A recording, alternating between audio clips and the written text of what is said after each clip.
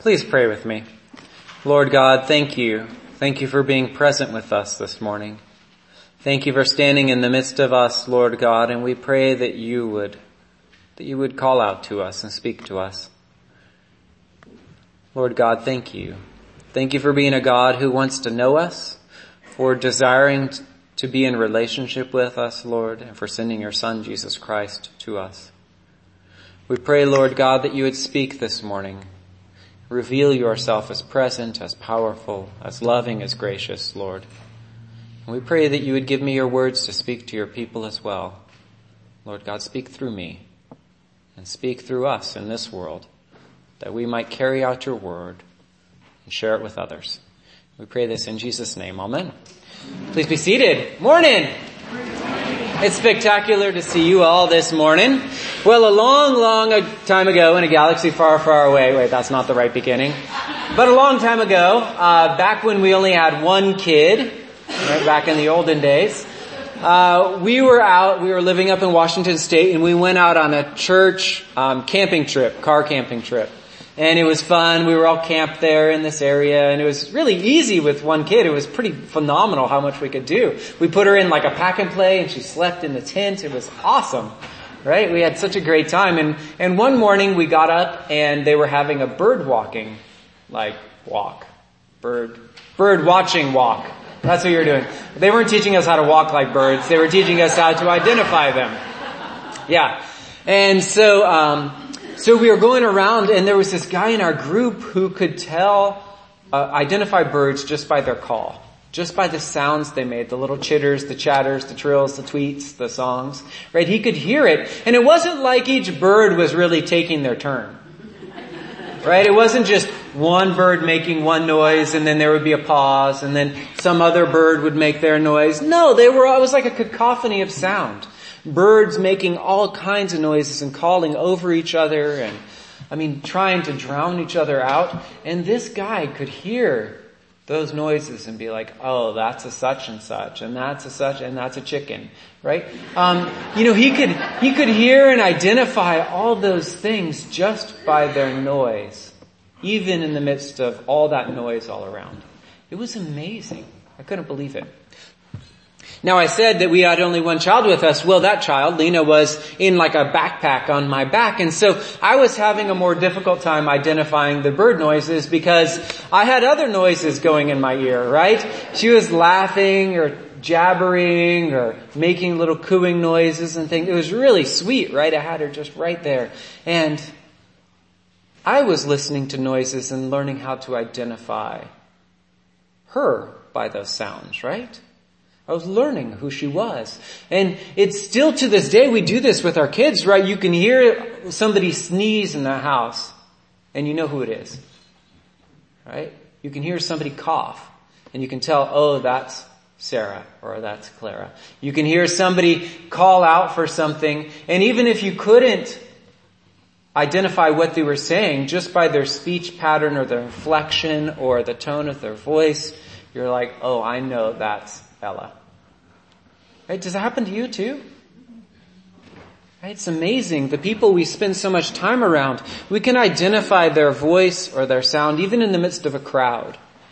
Even in the midst of where we're surrounded by other noise. You can be walking through Disneyland and somebody can say, Dad, and you turn because you know it's your kid.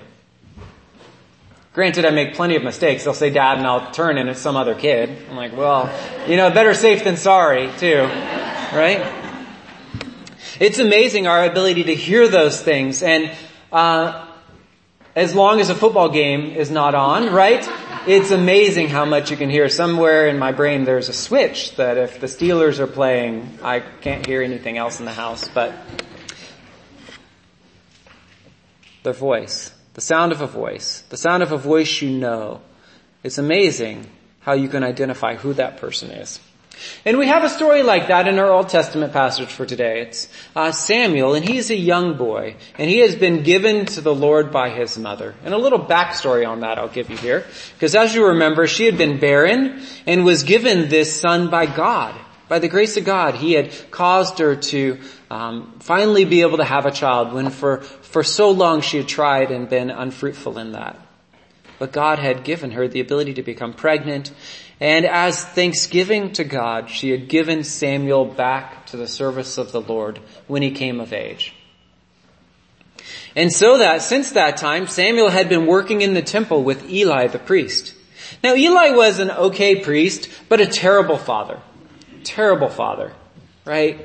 His sons were thieves and lecherous, and Eli turned a blind eye to their behavior. I mean, and they did this right in front of him, and people kept complaining to him, saying, Eli, take care of your sons, and he did nothing. Nothing. And they were doing it in the temple, right? Thieving and extorting and horrible things. And he did nothing about these kids. And so here is Samuel, this sweet young boy ministering under Eli, a proven terrible father, right? It's really an interesting kind of relationship. Now, in terms of our passage, it says that the word of the Lord was scarce at that time. And the Lord was not many visions were happening. Right? God was not really doing anything exciting in the lives of his ministers in Israel at that point. Maybe it's because they weren't listening. Maybe it's because they weren't paying attention. Maybe it's because they had other things they should have been focusing on and they weren't. We're not really sure. But we're told that not much was happening. And so one night, Eli's laying down in his room, and Samuel is laying down in the temple, and Samuel hears his name. He hears Samuel, Samuel. And so what does he do? Gets up and runs to who? Eli. Why? He's the only other person there. Eli's sons are probably out partying, right? So it's just Samuel and Eli there. And so Samuel runs and goes to Eli to go and see what he called him for. And he says, here I am, for you called me. And Eli looks at him and says, I don't know what you're talking about. I didn't call you. Go back to bed.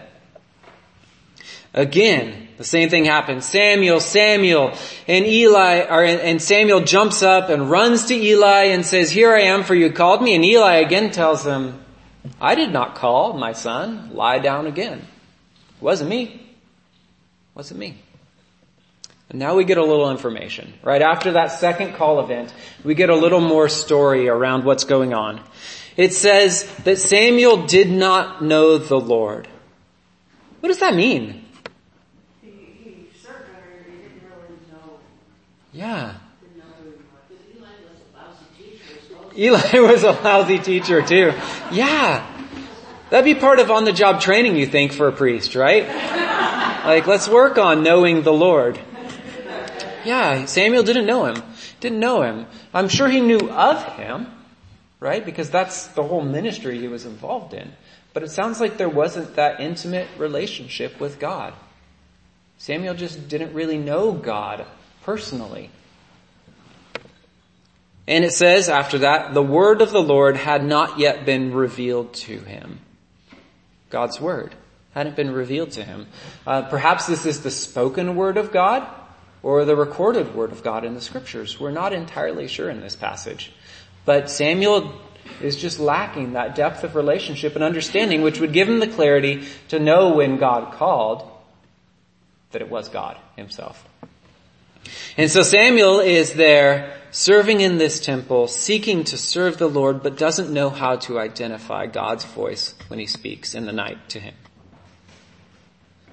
And despite all this lack of knowing, despite all this uncertainty about things, we do know one thing from this account thus far. And that while Samuel and Eli were both kind of muddled in their thinking, God knew Samuel's name. God knew him. And he wanted to be in relationship with Samuel. And he was not going to give up calling him until Samuel answered and knew him as well. So Samuel lies down again, and the same thing happens for the third time. And this time Eli has his epiphany, right? He says, bong, a lamp goes off, because a light bulb's, right? Lamp goes off in his head, and he's like, it's the Lord. It's the Lord. It says, then Eli perceived that the Lord was calling the boy. So he tells him, go, lie down, and if he calls you, you shall say, speak, Lord, for your servant is listening. And this time we get a little more detail around how this calling happens, how this speaking happens. It says, "Now the Lord came and stood there." Came and stood there. God was right there standing next to Samuel, calling to him. And presumably he had done that the 3 times before, right? God was standing there next to Samuel and calling him. And he says, "Samuel, Samuel." And Samuel responded, "Speak, for your servant is listening." The message that the Lord gives to Samuel is not the message we would expect. It's not the one we necessarily would even want to receive, right? It's not, "Samuel, I have great plans for you. You're going to anoint the king. You're going to do amazing things in your ministry.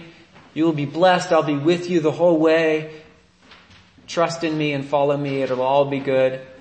And by the way, 7, 42, 18, 26, 54 with a Powerball number of 7. Right? No, it's none of that stuff. Samuel gets none of that. Instead, what does he get?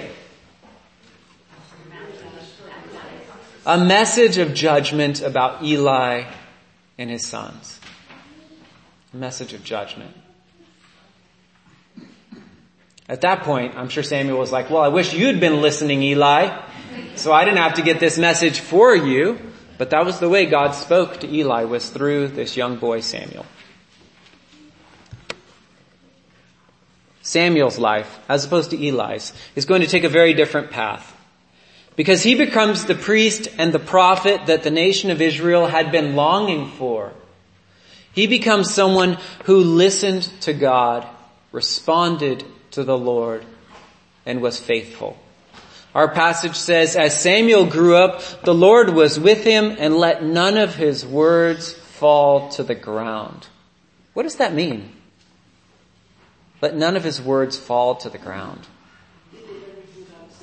He did everything God said. Yeah. And what else? People heard him too, right? When he spoke too, people listened.